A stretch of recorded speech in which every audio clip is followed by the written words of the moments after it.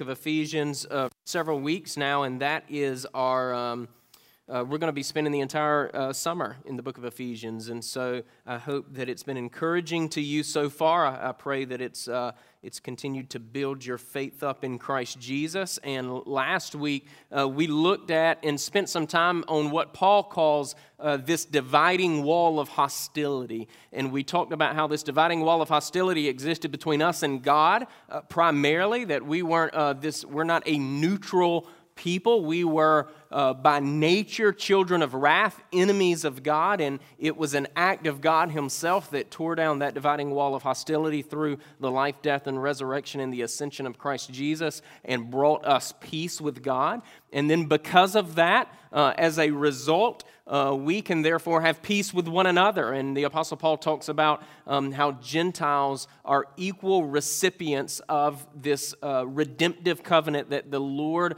promised from the very beginning. And we're going to look at that a little bit more this morning. We're going to look at the first 13 verses, but really I'm going to spend time in chapter 3 on verses 7 through 13. And so what I want to do is read this passage, pray, and then I'm just going to make some observations as time allows, and by God's grace, we will be encouraged in the Lord. And so Ephesians chapter 3, the Apostle Paul is in a way, this is, and I'll mention this in a moment, this is a bit of a digression from what he's getting at, which is an eventual prayer for this local church. But chapter 3, starting with verse 1, the Apostle Paul, under the inspiration of the Holy Spirit, he wrote these words to the church of Ephesus. He says, "For this reason I, Paul, a prisoner of Christ Jesus, on behalf of you Gentiles, assuming that you've heard of the stewardship of God's grace that was given to me for you, how the mystery was made known to me by revelation, as I've written briefly.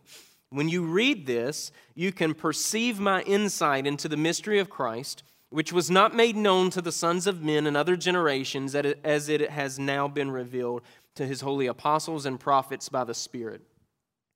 This mystery is this: the Gentiles are fellow heirs, members of the same body, and partakers of the promise in Christ Jesus through the gospel. Of this gospel I was made a minister according to the gift of God's grace, which was given me by the working of his power. To me, though, I'm the least of all the saints. This grace was given to preach to the Gentiles the unsearchable riches of Christ, and to bring to light for everyone what is the plan of the mystery hidden for ages in God who created all things, so that through the church the manifold wisdom of God might now be made known to the rulers and authorities in heavenly places. This was according to the eternal purpose that he has realized in Christ Jesus our Lord, in whom we have boldness and access with confidence through our faith in him. So I ask you not to lose heart over what I'm suffering for you, which is your glory." Let's go to the Lord in prayer. Heavenly Father, thank you again for allowing us to gather. Thank you for allowing us to open your word, Lord. I ask that you would grant us humility. Lord, grant us wisdom and discernment as we look at your word. And God, not be passive readers, Lord, but as James admonishes us, that we would be doers of the word. And so your word should be changing us, God. And we ask that your Holy Spirit would do that this morning. In Jesus' name, amen. Like I said just a moment ago, these 13 verses here, they're really if you will, a type of digression for the Apostle Paul. And if you're familiar with his letters, you know that this isn't unusual for the Apostle Paul to kind of go off on a digression here. Last week, like I said, we spent time talking about how Christ Jesus tore down this dividing wall of hostility between us and God, and then consequently between us. And he's brought us peace and has enabled us. Jesus alone has enabled us to walk peacefully, not just with God, but to walk peacefully with each other as well. And after savoring that reality in chapters 1 and in chapter 2, the Apostle Paul, he moves to pray for the church of Ephesus. He moves to pray for this particular church body. And we see that if you were to read verse 14, if you have your Bibles, you can just kind of thumb down to verse 14 there. And we're going to get to this next week, but Paul uses the phrase in verse 14, "for this reason," which is exactly the phrase that he uses in verse 1 of chapter 3, "for this reason." Right? Paul's saying because God in Christ has brought those who are far off near, and because Christ has one body, the church, made up of Jews and made up of Gentiles, and he's going to pray for this local church body. So because God has brought us peace, between us and God, God's brought us peace in Christ Jesus with each other, verse 14 on signifies a prayer. But Paul, it seems that he aims to begin this prayer in verse 1 of chapter 3, but then digresses and spends a few verses talking more about this glorious gospel and this role that God has graciously given him to play in it. So let's look at a few of these verses, and we're going to make some observations together. In verse 1 here, okay, for this reason, I, Paul, he goes and calls himself a prisoner of Christ Jesus, a prisoner of Christ Jesus on behalf of you Gentiles. Okay, the Apostle Paul, if you know anything about the background of this letter, he's in prison when he writes this letter to the church of Ephesus. And he could have referred to himself in this section as an apostle.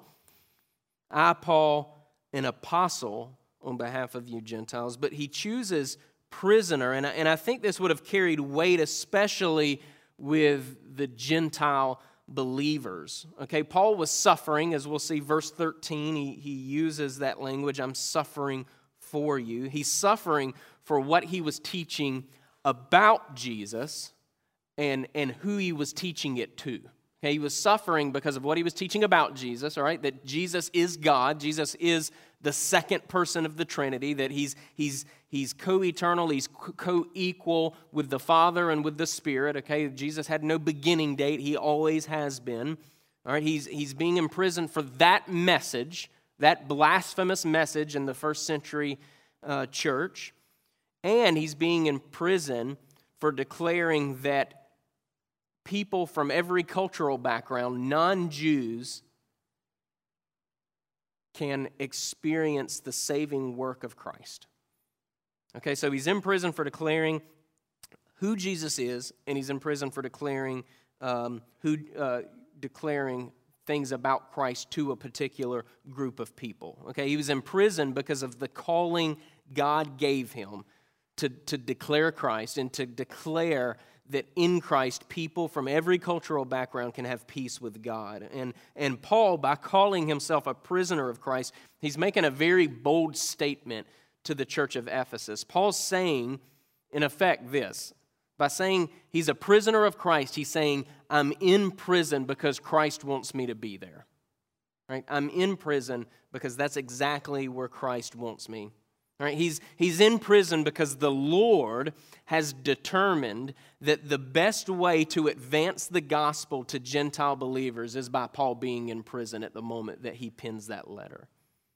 So at the present moment, Paul could be more effective in declaring the mystery of the gospel that we're going to discuss in just a moment, that we really began to discuss last week. The mystery of the gospel, Paul could be more effective in declaring that mystery to Gentiles from prison than in person.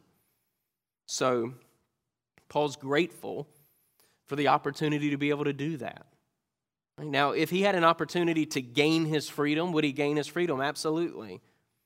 All right, he would have certainly done that. Suffering in and of itself is no good. But Paul saw the spiritual good that his suffering was doing, and thus God allowed the fruit of Paul's ministry to be a means by which he encouraged the Apostle Paul, given his present circumstances at the time this letter was penned. It prevented Paul from sulking. It prevented Paul from having a pity party. It actually fueled Paul to continue to minister in the capacity that he was doing. It spurred him on to persevere both in his faith and to persevere in his ministry, to not recant his ministry, because certainly a recantation of his ministry would have gained him freedom.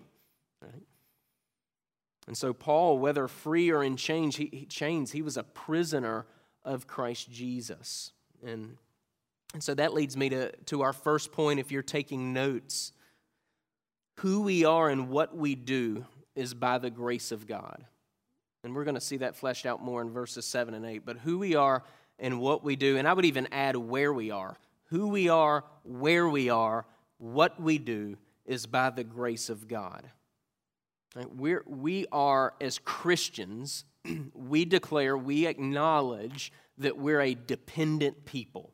We're a dependent people, and we may confess that, right? But how does that animate our lives on a daily, if we were to look at just our daily lives, how does that animate us being a dependent people upon the Lord? Right? Is the reality of that truth present in our walk? Right? Is it present with us even as we gather here this morning, that to be a Christian is to confess that we're a dependent people? Paul says in verses 7 and 8 of Ephesians 3 here, he says, of this gospel, this gospel he's declaring that's both for Jew and for Gentile, I was made a minister according to the gift of God's grace, which was given to me by the working of his power, not Paul's power. And he says, to me, though, I'm the least of all the saints. And we know elsewhere, right before the Apostle Paul was executed, he penned a letter to his protege Timothy, and he called himself what? The chief of sinners, right? The worst sinner that's ever lived. We've talked about that before. And so we know that Paul has this perspective on himself. He's the least of all the saints. And I think the Apostle Paul would have even mentioned that because his reputation preceded him, right? The church of Ephesus would have been well aware that the Apostle Paul persecuted Christians prior to his conversion, right? And so his sins, his past sins are very present with him. And he says, man, this worst of sinners is allowed to preach to the Gentiles, verse 8, the unsearchable riches of Christ.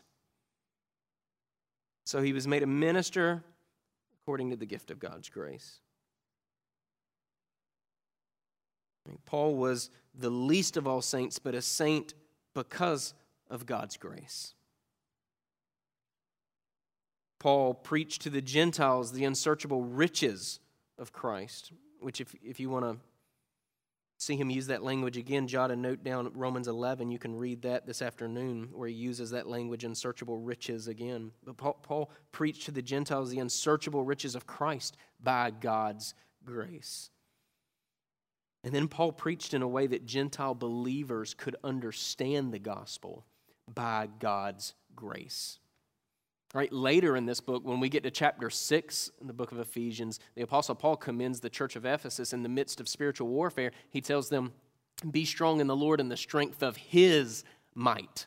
Not the strength of your might, not the strength of my might. We're to be strong in the Lord and the strength of his might. We are a dependent people. Paul here is boasting. This digression is all about boasting in this the amount of grace that the Lord has bestowed on his people. And that's really the underpinning of this section and the reality of that the gospel is for all types of people. It's the unsearchable riches of Christ, right? It's by God's grace that Paul was saved out of his murderous persecution of Christians. It's by God's grace that the Lord commissioned him to preach. It's by God's grace that he can suffer well for the cause of Christ, keeping an eternal perspective. And it's by God's grace that you would be saved. It's by God's grace that I would be saved, and then be called by God to proclaim as we this grace as we go throughout our lives, right? It's by God's grace we've been saved. It's by God's grace we've been given a job called the Great Commission. It's by God's grace that we continue to walk in faith. It's by God's grace that we'll persevere in the faith. It's all by God's grace. It's all by God's grace. Right? Who we are, where we are, what we do is by the grace of God. Everything is absolutely dependent on the Lord. Everything is absolutely dependent upon the Lord. And God distributes common grace, which I won't get into here, but this grace that he distributes to all of his creation. They don't even realize it, maybe. Right? And God certainly distributes salvific grace to Christians. The fact that we're able to confess Jesus Christ as Lord and to have our hearts regenerated is an act of grace solely based on God's good and unchanging character. And so as Christians, we need to fight, we need to effort to maintain this mindfulness of our utter dependence on our triune God. Right? Paul elsewhere, he declared to the philosophers in Athens in Acts chapter 17 that it's in the Lord that we live and move and have our being. Right? Every person ever created is in this state. But as Christians, we confess that reality. Right? It's true for absolutely everyone, but we as Christians acknowledge and confess and should live with a mindfulness of our dependence upon the Lord. We're not an independent people, right? We like to think of ourselves as that as Americans, don't we? But we're not an independent people. We're not an autonomous people. We're not a self-made people. We're not a pull yourself up by your bootstrap type of people. We're a dependent people. To be a Christian is to be a dependent people. Who we are, where we are, what we do is by the grace of God. Secondly, if you're taking notes, the mystery hidden for ages is that the Gentiles are fellow heirs of God's promise. Right? This is verses 9 and 11. The mystery hidden for ages is that the Gentiles are fellow heirs of God's promise. And again, we spent most of our time on this last week, so I don't want to belabor the point.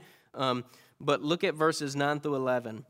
Paul says, and to bring to light, all right, this is a part of his ministry here, and to bring to light for everyone what is the plan of the mystery hidden for ages in God who created all things, so that through the church, the manifold wisdom of God might now be made known to the rulers and authorities in the heavenly places. This was according to the eternal purpose that he's realized in Christ Jesus our Lord. Okay, Paul is saying these two people groups, okay, Jews and non-Jews, are in Christ are one people, right? Christ has one body. Again, we talked about that and we worked through that some last week, but Christ has one body, and what the Scripture refers to as the true Israel. Christ's one body, the true Israel, that's made up of believing Jews and believing Gentiles. People from every tribe, every tongue, every nation. And this true Israel is God's people because Christ kept perfectly God's law, and we as fallen covenant breakers receive the benefits of Christ's obedience. I'm going to say that again. This true Israel is God's people because Christ kept perfectly God's law, and we as fallen covenant breakers receive the benefits of Christ's obedience.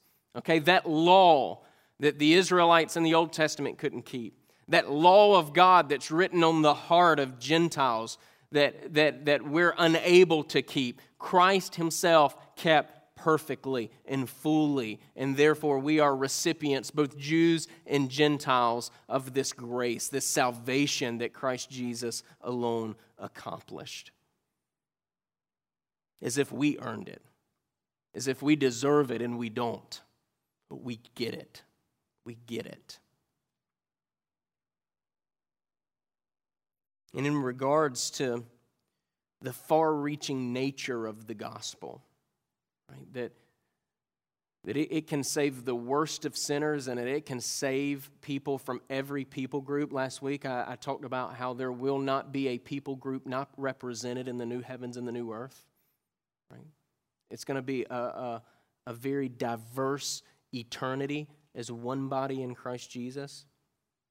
But in regards to the far-reaching nature of the gospel, the church, according to the Apostle Paul, is the announcement to the rulers and authorities in heavenly places. The church is the announcement to the rulers and authorities in heavenly places. Verse 10 says that through the church, the manifold wisdom of God might now be made known. Right? Interestingly enough, the Greek word for manifold here means of differing colors. Of differing colors. The church of God is colorful. And her testimony and her colorfulness, her diversity is a testimony to the hidden rulers and authorities who the Apostle Paul brings up later in Ephesians chapter 6, verse 12, when he says, we don't wrestle against flesh and blood, but against the rulers, against the authorities, against the cosmic powers over this present darkness, against the spiritual forces of evil in the heavenly places. Get this. This is really good stuff, okay? The church is by her very nature a living testimony to the rulers of darkness that the gospel is far-reaching and that in Christ, God has a people as numerous as the stars in the sky and the sand on the shore, and it's extremely diverse. The church is a living testimony to that reality. So the church is the announcement. Just by our very nature, we're the announcement to these rulers and authorities in heavenly places saying that the gospel of Jesus Christ is far-reaching. The gospel of Jesus Christ washes us clean. The accuser can't come and say, man, your cultural background, your socioeconomic status doesn't quite qualify you to be a part of the body of Christ. Right? Or the accuser comes and says, man, those sins that you committed that I'm very well aware of, those disqualify you from being a part of the body of Christ. Right? The church, just her very existence, dismantles those accusations. And so we certainly need to operate as a local church on that basis with each other, knowing that we're a testimony that the gospel is far-reaching to people from every culture and people from every sin. Amen? Next, the mystery. Okay, so we said the church is the announcement to the rulers and authorities in heavenly places. Next, if you're taking notes, the mystery was made known, or you can write next to made known, concluded in Christ Jesus. The mystery was made known, concluded in Christ Jesus. This mystery, again, that God's people is made up from people from every tribe, tongue, and nation based on God alone, not anything that we can do. Right, but it's this outworking of God's age-old plan is that mystery is concluded in Christ Jesus. And we see in verse 9 here, to bring to light, Paul brings to light for everyone what is the plan of the mystery hidden for ages. Right, our triune God's redemptive plan, it's not a reaction or a response to what he notices is going on in the world. Okay, God's redemptive plan, our triune God's redemptive plan, isn't a reaction or response to what he notices going on in the world, right? God's redemptive plan is the outworking of his secret eternal decree from before time began. Right? Our God isn't emotionally reacting to things that have caught him off guard. Our God is steady, he's calculated, he's precise, he's unchanging, he's all-powerful, he's good, and get this, and he's for us. He's for us. Right? All throughout the Old Testament, we're given reminders, and we see God's covenant with his people, what theologians call the covenant of grace. It was promised in the Old Testament.